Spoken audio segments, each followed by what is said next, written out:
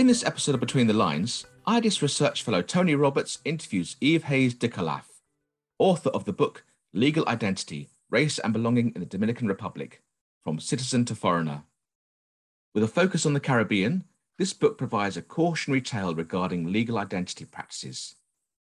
It warns that policies encouraging the en masse registration of native-born migrant-descended populations can also force the thorny question of nationality, unsettling long-established identities and entitlements. Eve, welcome to IDS Between the Lines. Thanks for making time to talk to us. I've really enjoyed reading the book this weekend. It's a really interesting insight into this issue of digital identity, which is becoming increasingly important in every country that we've been looking at. And I think what's exceptional about your book is that it brings through the perspective of the people of marginalized communities who are affected by these changes. We've become used to listening to the narrative from the perspective of the international development community. And here in your book, we heard the voices of those people most directly affected come through really clearly. Of course, it's become a specific target of the Sustainable Development Goals to provide everybody with a birth certificate or other form of legal identity by 2030. And that discourse that legal identity enables the social and financial inclusion of marginalized groups has become a dominant narrative.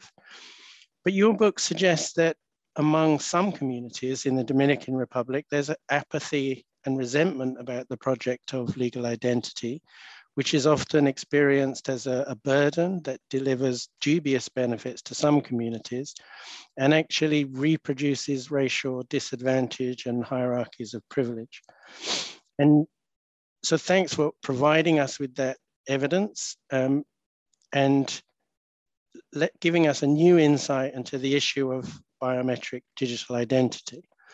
It provides us, I think, with a welcome opportunity to critically re-examine what interests are actually being served by legal identity and who benefits, issues that we'll come back to very soon. But first, Eve, can you tell us what it was in your own background that motivated you to focus on the issues in this book in the first place? Thank you so much for that question. Well, initially, I basically lived in the Dominican Republic. I moved there in the mid-2000s.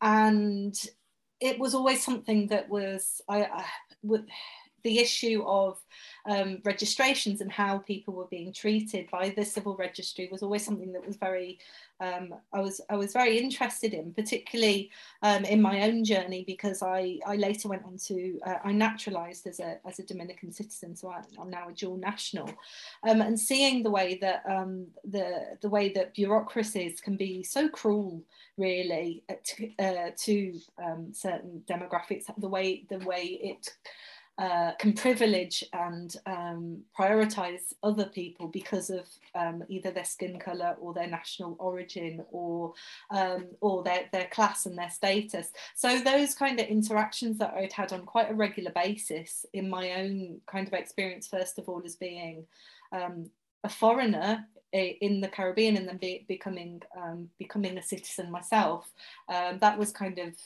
yeah, something that was really interesting in the book. And in parallel, it was seeing that the civil registry was becoming modernized. So, you know, where you had systems where people were, paperwork being piled high to the ceiling and people being forced to stand in line and it being very uncomfortable. I could see that there was clearly investment being made into improving the ways in which civil registries were handling and dealing with people. So there were, you gradually saw computer systems being implemented. You saw that waiting rooms were being air conditioned and, made more comfortable. So you could see that these changes were happening, but I had no idea at the time why they were happening or really where the money was coming from to kind of, to support that. So that I think was quite interesting. So why were the changes happening and where was the money coming from? So what I do in the book is basically highlight how international development organisations such as the United Nations, the Inter-American Development Bank, and particularly the World Bank, were basically encouraging and providing donor support to the Dominican state to ensure that it could roll out en masse registration programs. And I didn't know anything about this when I started doing the research. So this is it was part of the doctoral project that was looking at initially a court ruling, a constitutional court ruling that took place in 2013. And this ruling affected a woman called Juliana Liz-Pierre, who had been given a Dominican birth certificate, but was then finding it very, very difficult to get a copy of that birth certificate, which she needed to then be provided with a Dominican ID card. And this ruling was extremely important in the region because essentially what happened was the judges turned around to Juliana and said, actually, you know, we're not going to give you your Dominican birth certificate and give you access because we don't think that you're a citizen at all. In fact, we might have provided you with state issued ID as a citizen, but we're now backtracking. We made a mistake. And we're going to tell people who were born in the country between from 1929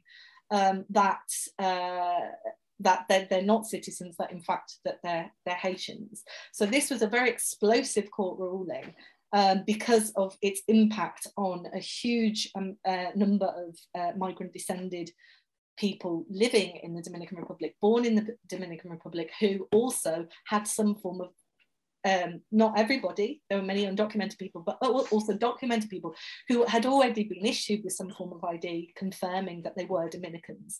So that I found extremely interesting and empirically rich context to an empirically rich context to look at and to write about. And it was only through then my conversations with people across different socioeconomic backgrounds, people living both on the island and overseas, that we had kind of there were answers there that and repetition in those answers that made me really, really want to look at the policy and try and understand why people were saying, oh, are you like, you know, that person that's been to our door and knocked on our door for the past few weeks, and they asked us these questions and they wanted to know these things. And basically what I was able to do with them, with the research, the on the ground research and the interviews that I carried out with people, was link this specifically to World Bank policy. So since the mid-2000s, so there was an economic crash in the country, and this was very much an intrinsic part of structural adjustment reforms, and part of kind of a way of tackling corruption. It was seen as an important way, the need to track and trace income poor people, and the logic behind this being that if we know who our people, who populations are, if we know where they're living, and if they have some form of ID, then logically then that will help facilitate their access to, it will unlock rights, it will help us collate our vital statistics and data on these groups, and it can only be a positive thing. And what I show in the book really is that this actually had some quite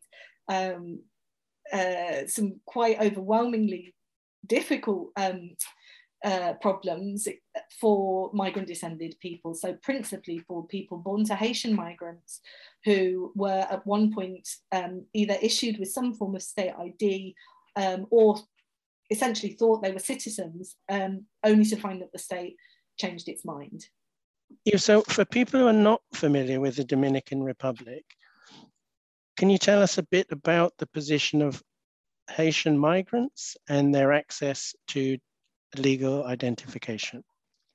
Okay, thank you for this question. The Dominican Republic shares an island with its neighbour Haiti, and what I wanted to make really clear in the book was that that scholarship that looks at the experiences, for example, of Haitian migrants living in the Dominican Republic, very much focus their energies on looking at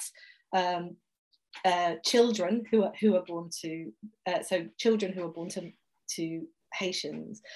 But I wanted to do something different with the book because I was concerned, and this is what the scholar Torres Sajant talks about, the permanent foreignness of Haitian descended people living in the Dominican Republic. So I was very interested in people who might have been born in the country, who grew up in the country, and even had some form of legal identification that confirmed they were Dominican citizens, who then retroactively and arbitrarily found that the state was backtracking. So saying that we might have given you this ID, but actually we now need to rectify an error within our civil registry. And because we're cleaning up our civil registry, our bureaucracy, there were people who got caught up within that system, who were treated very, who had very perverse experiences, really, of that affected their own sense of identity and belonging. So the crux here is that the issue is very much being talked about and understood via an immigration lens. So either looking at the island and understanding the relationship between the Dominican Republic and its Haitian neighbour, or looking at the experiences of children born to Haitian migrants. Now, what I wanted to do is say that these that framing, while useful in some contexts, can be very problematic when we're looking at the issue of legal identity. Why? Because you have people who for many years, sometimes over several generations, were only born and grown up and raised in the Dominican Republic. So there's a tension there between how people are being, how people self-identify, and then how the state sees them. And that's something that I wanted to highlight in the book. So let me ask you about the digital ID. Again, for people who don't know anything about the Dominican Republic, why is it significant? What does that digital ID enable you or prevent you from having access to?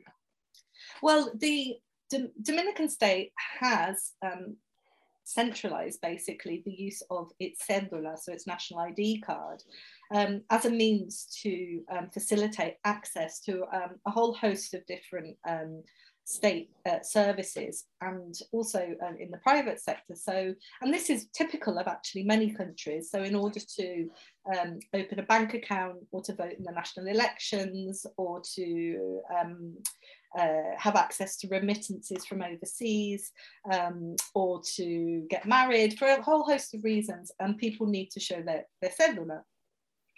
And the Dominican context here is very important because of the association of the national identity card with the dictatorship.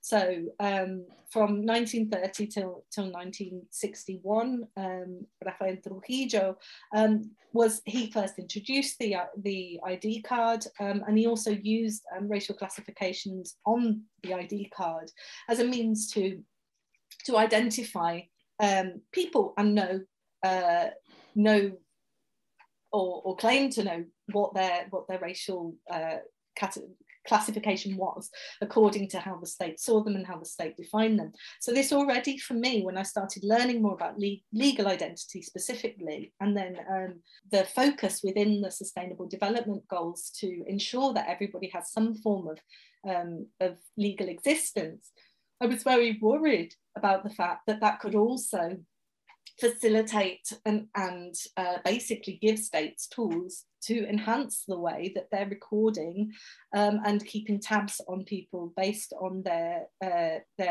ethnic and national origins. And I think because of the complex history that the Dominican Republic has with its Haitian neighbour, and also the position that the Dominican Republic has always played in terms of how race has always been used as this kind of political play and for socio and economic gain as well.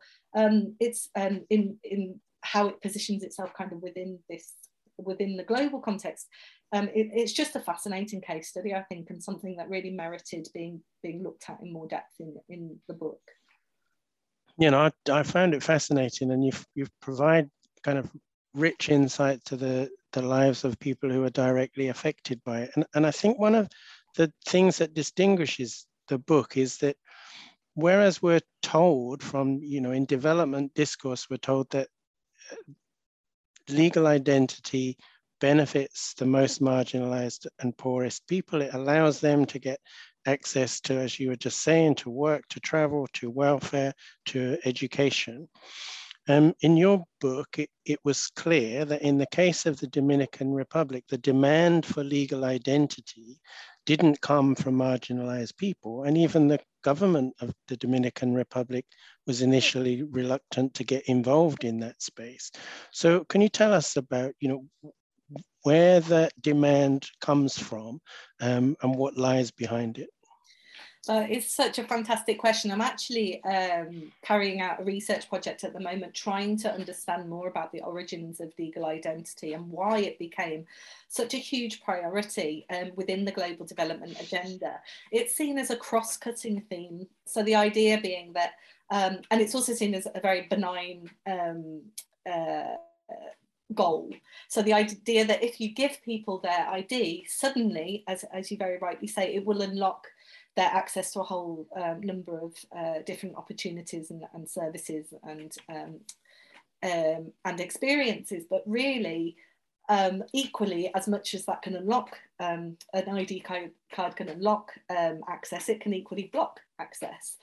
And it's very clear that there has been just an acceptance within the development sector that ID is a solution, that it will solve everybody's problems, because we need to track and trace everybody. We need to know who everybody is and where they are, because only once you can identify the income poor, once you know where people are and under what conditions they're living, then that logically means that you can more easily collate data and facilitate access to all sorts of kind of state assistance or aid assistance and welfare.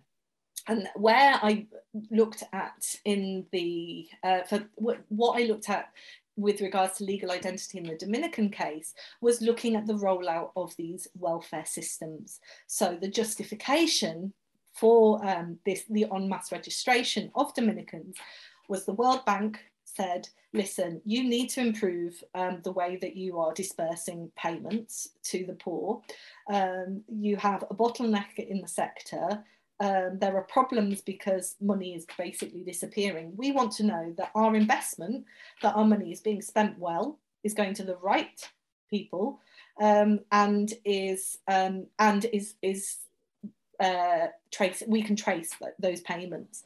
But the issue being that was the disbursement of payments were linked very closely then to this concept of legal identity. So not only give people money, but ensure that they have a card, a unique card with which they can then go to the local shop, for example, and get whatever produce that they want to buy.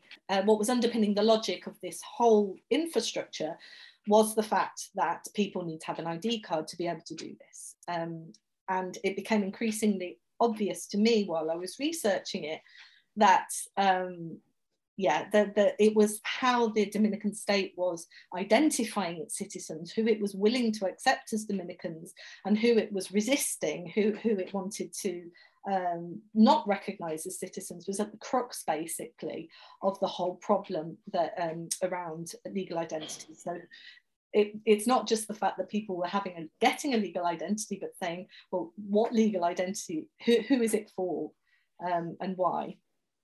And what came through very clearly, so this is a human process where people are told, we're going to give you your legal identity. It's going to unlock all of these services for you.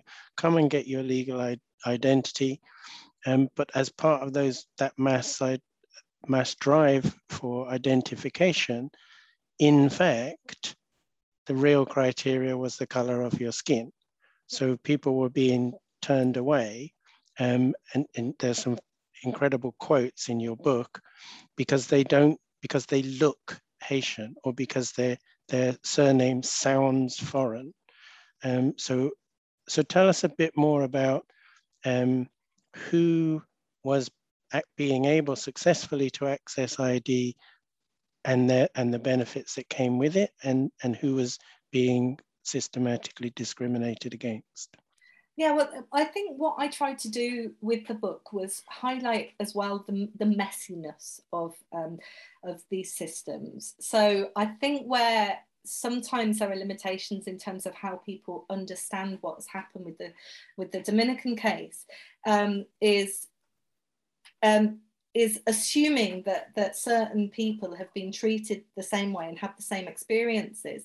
And I tried to show that actually people experience, there's sociologist Katie Tonkis talks about this, but people experience ID systems in all sorts of heterogeneous ways, and sometimes they're contradictory and sometimes they're complex. So one example I would give are the case of the three brothers, and there's one brother who had a really difficult time. So he was a bouncer, he used to be paid cash in hand, and he said that he was getting very frustrated and angry because he was being incarcerated. So the police would stop him, ask for his ID, and if he couldn't show his ID, he'd be put in jail. And then he recounted this story, this awful story about how he was forced to cut off his afro hair, something that he very much saw as part of his identity and who he was, so that he could get his photo taken for an ID card. Now the three brothers were born to Haitian parents, and this guy he went through all of these experiences, but in the end he was able to get his Dominican ID card. But then when you compare and contrast that to the other two brothers, the second brother, who was a baseball player, who was scouted by an American, by a US baseball coach, who very quickly, because of the contacts and connections and kind of the importance of what he represented for this American, meant that he was able to get his ID card and passport and actually go off to the States and train as a baseball player. Whereas the third brother, again, born in the same place to the same parents, couldn't get his ID card at all. In fact, he was told, the mayor of the town told him he was a Haitian, that he couldn't help him, and that the only way he could get his legal ID was to register as a Haitian. So there you have an example of three brothers who've grown up in very similar contexts, yet have had these overwhelmingly different experiences in their interactions with the civil registry. So that was part of what I wanted to achieve with the book, was show that it's, I don't think, of course, Haitian descended people were the ones who were overwhelmingly affected by these decisions and who encountered the most obstacles and discrimination. That there's no question of that. But it was also to try and kind of see these nuances as well, in terms of when people, because of either their class or social status or national origin and all these different things that kind of, when they combine, can lead to a myriad of experiences of people. And I did this specifically specifically to respond to then the assumptions of the international development sector, to say, ID is not this somehow seen as this kind of not just a solution, but it leads to a lot of problems for people as well. And yes, they can overcome those problems, or yes, they might experience these problems in different ways. But we need to start acknowledging that there are issues with SDG goal 16.9, and we need to start having a serious conversation around whether this is actually contravening, the do no harm principle of within kind of international development. Is ID actually harming those same populations that it's supposed to be helping? I also wanted to ask you a bit about the power holders, the players driving this process. I found it really interesting that you said that apart from the international development agencies driving the process, and the states implementing the process, that banks were very important, and Visa, the credit card company, was important. Can you tell us a bit more about how those players took on different roles? Yeah, so Visa International was incredibly instrumental in this, because the welfare card, the Tarjeta Solidaridad, was basically sponsored by Visa. So and you know that people who write on the welfare state and look at it, even from a UK perspective, have noted, you know, the interest of when we talk about financial inclusion, for example, and the interest of big banks and you know, monetary lenders, etc., in the welfare state. And I think that it was really, really interesting then, because it underpins neoliberal logics, really, which say, you know, in order to get a credit card or in order to be a consumer, you must have some form of legal existence. So we can see then that the logic behind why these systems were implemented, how they were formed, and why they were rolled out is really crucial. But at the same time, they are very problematic for people if the state doesn't want to recognise these people as belonging to the body politic. So yeah, I did highlight the role of Visa International and the role of national banks as well, Dominican banks, in supporting the en masse registration of people. But also, I wanted to acknowledge the role of big tech as well. And this is something that I think people in the international development sector, when they're having conversations around identity and legal ID and digital ID specifically, the data, the people who are the guardians of the data, you know, remember that data doesn't know borders. It doesn't know, you know, we might have our citizenship data and it might be stored in on the other side of the world. And big tech companies are a huge part of this jigsaw puzzle, yet are not at the table, because I think they see their role as being very much a pragmatic role, but they're not integrating, they're not thinking about the impact of big data and these type of policies on individual experiences. So I think that it's hugely important that the banking sector, big tech, the financial industry and others, who all have an interest in knowing who people are and in ensuring that people have the correct form of ID, need to have to sit at the table and talk about some of the problems with this. But who is benefiting from this process of civic registry, and who is being disadvantaged? Thank you. That's an excellent question. How I try and understand this within the research and how I carried the research out was talking about the interconnectedness of ID systems, and I think that's the crucial word there, because the SDG goal 16.9 is based, as you correctly said, around birth registration. So the whole discourse around social protection, social inclusion, and yes, within social policy, etc., has been talking about the need to register children.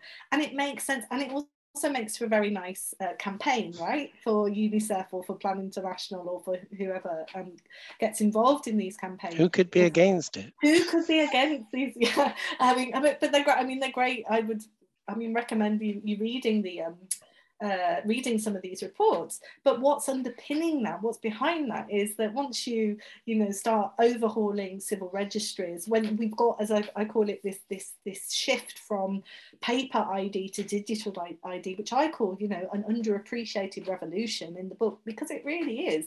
It is a huge, fundamental, monumental change to the ways in which we are organising, the ways in which governance functions. We're organising our citizenry, or reorganising our citizens, as I say in the book. And we need to understand that ID systems aren't just beneficial at the point of when a child's born and the intervention of the state. For example, if the state comes and ensures the child has their birth certificate and their this legal ID number, then that means that the knock-on effects would be that the mother hasn't given birth at home. It means that the state can then intervene and encourage a mother to breastfeed. It can encourage a mother to vaccinate her child. So there's a logic there, and it makes a lot of sense. But at the same time, you know, while we're encouraging children to register, well, their parents or grandparents or even great grandparents might not have registered, or might not have had, may have had one form of paper ID, but not, in the Dominican case, people are expected to have a birth certificate and an ID card in order to get a passport, for example. So there are different layers of privilege and access then that are put in place that can really block and impede a person's access to certain forms of state recognition.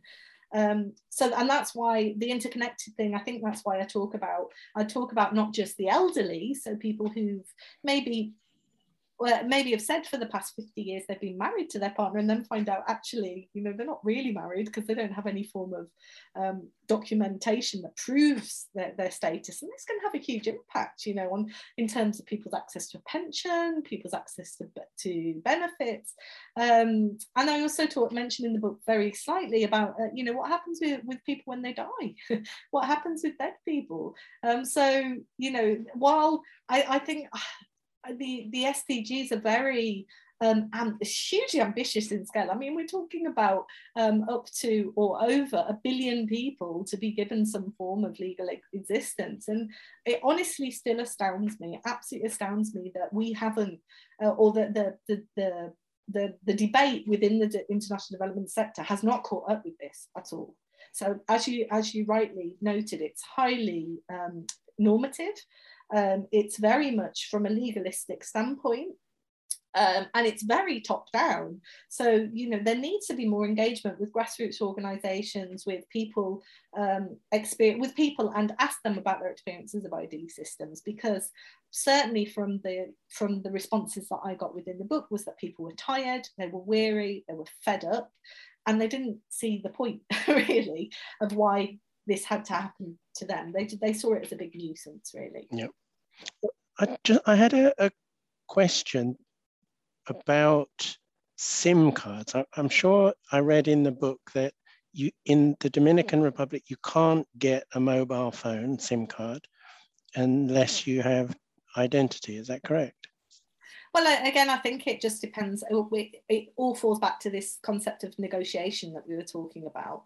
And I think it's more the fact that the more robust and the better we get at knowing who people are and what their movements are within the market, yeah, the less room there will be to negotiate people's interactions. So the idea of a cashless society, I think, which is a very important and theme that is coming up quite a lot, is the idea that, you know, well, you used to, you know, if you worked in the informal economy, then you could get cash in hand, you could go off to your neighbour, you could barter, maybe not just with money, with favours or with whatever, but then there was a way around the system. And my fear is that the system is becoming so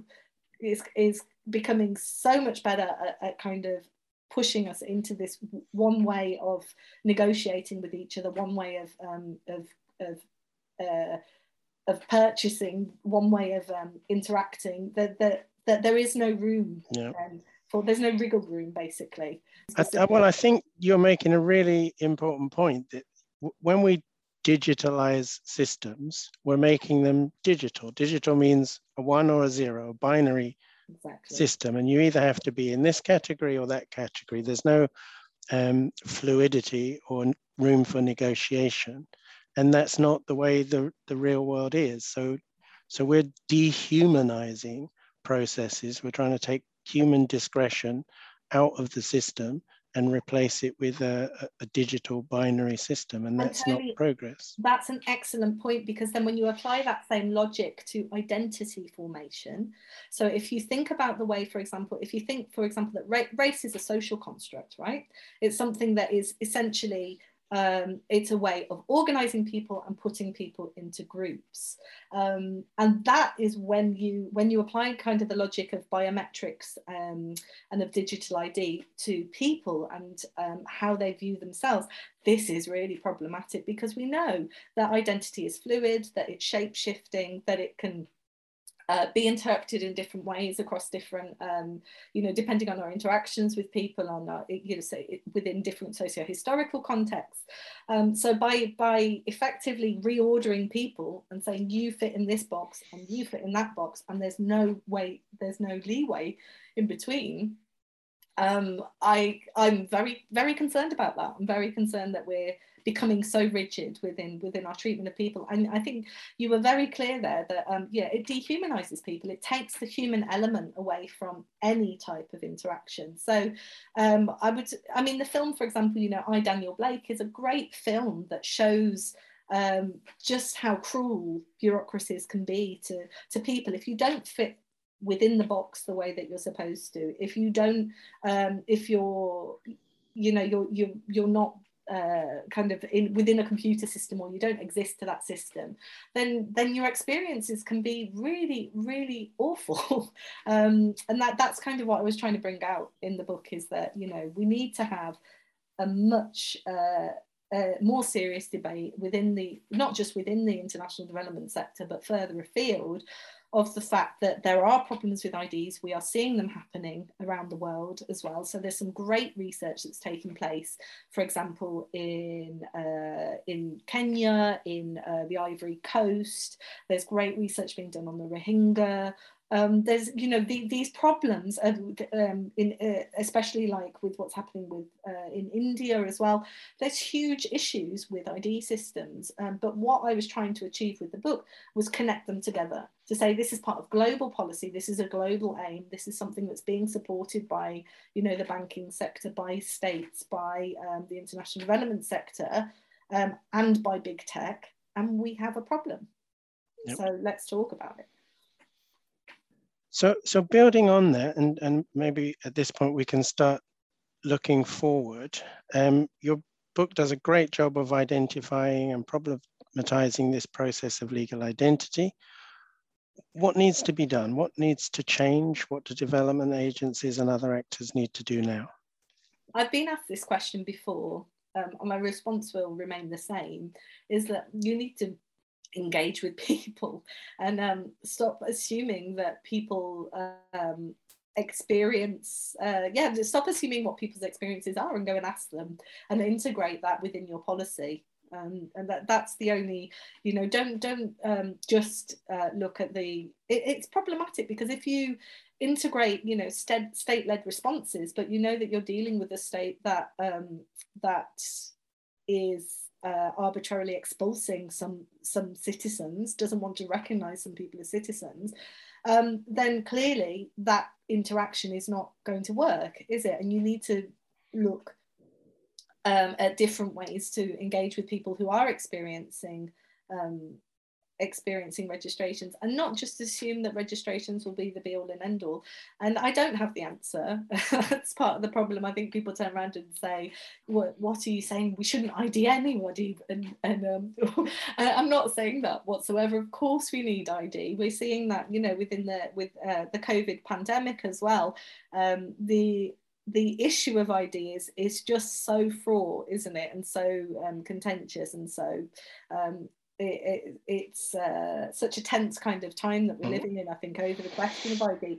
I'm not saying get rid of all IDs, but I'm also saying, if an ID is not facilitating access, if it's not, if it's making someone's life more difficult than it was previously, then is ID really the solution that we all want to strive for here? Yeah, you can imagine in a benign state, with the right people in positions of power, you could have a digital ID system that served the interests of everybody in the country. The challenge that comes through in your book about the situation in the Dominican Republic is that if you have a state who wants to use that as an opportunity to advantage one section of the population over and above another, digital identity can also be a mechanism for doing exactly that. So we're running out of time. I just wanted to look a bit towards the horizon and ask you what's changed since you started writing the book, and what direction your research has taken now. What are you working on now, moving forward? Thank you so much. Well, as I state right at the start of the book really is it's a cautionary tale. And that was always my motivation with getting this published, was to say, listen, this is I'm just giving you one snippet into what has happened in the Dominican context. Clearly, there are other contexts. We haven't even mentioned Windrush today, which is a hugely important one that will be of interest to many IDS listeners as well.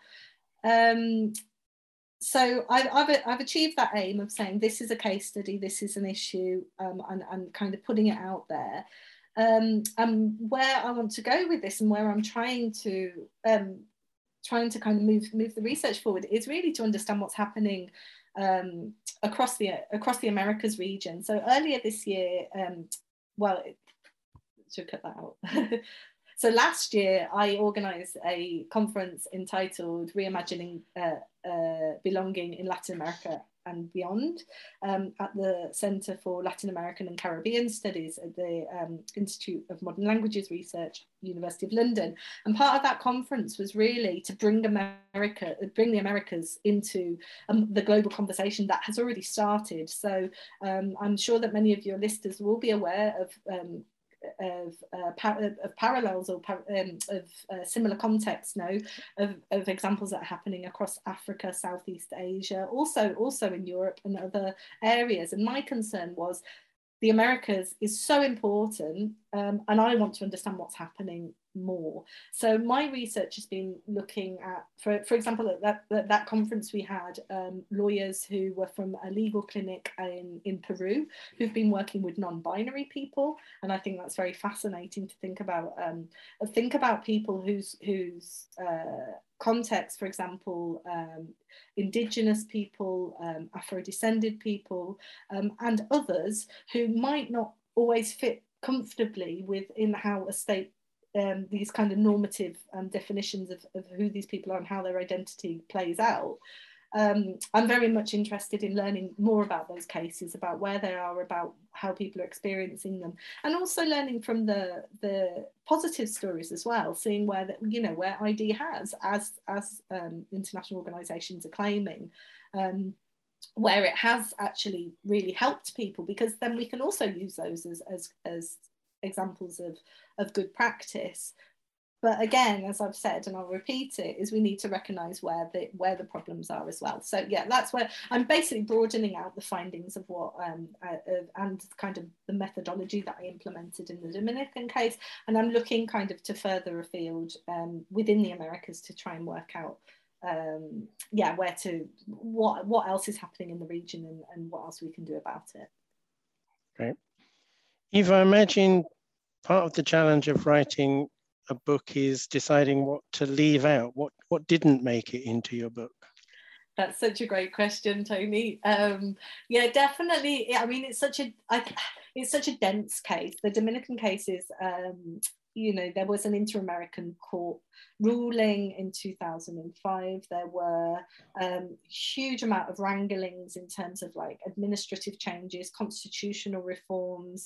There was changes to the migration law, among others. And not that I don't mention these, of course I mention them and say they're important and link them to the bigger questions.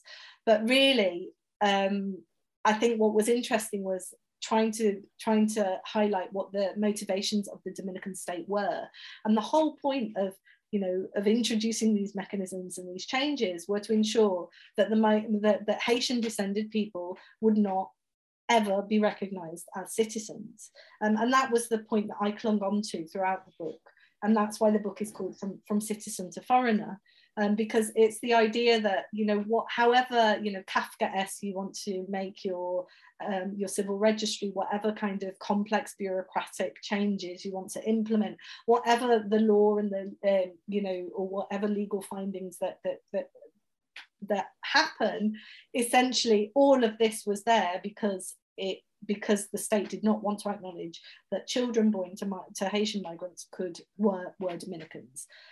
So that, I mention it, I talk through people, I guide people through it a little bit, but honestly, it was so dense and complex. It felt like wading through treacle sometimes. And also, I didn't want to make the book a guide to despots. Really, I didn't want to really show people how they were doing it. To focus on that. It was more about the lived experiences of people of ID systems. It was the contradictions and the contestations that emerge from ID systems. And it was also the voices, amplifying the voices of people, of saying, what is working for them and what isn't, and what lessons we can take from that. Great. Well, you did a really great job. I really hope that listeners will enjoy reading the book as much as I did. And, for someone who studies digital development, it is a very clear example of how a technical system is always a political system, and you always have to go back to that underpinning to really understand why it works or doesn't work. Dr. Eve Hayes, thank you so much for taking time to speak to us on Between the Lines. Thank you so much, Tony. Thanks for listening. Please subscribe and share to help us spread the word. Do you have a great book we could feature in a future episode? Then get in touch on email at betweenthelines@ids.ac.uk.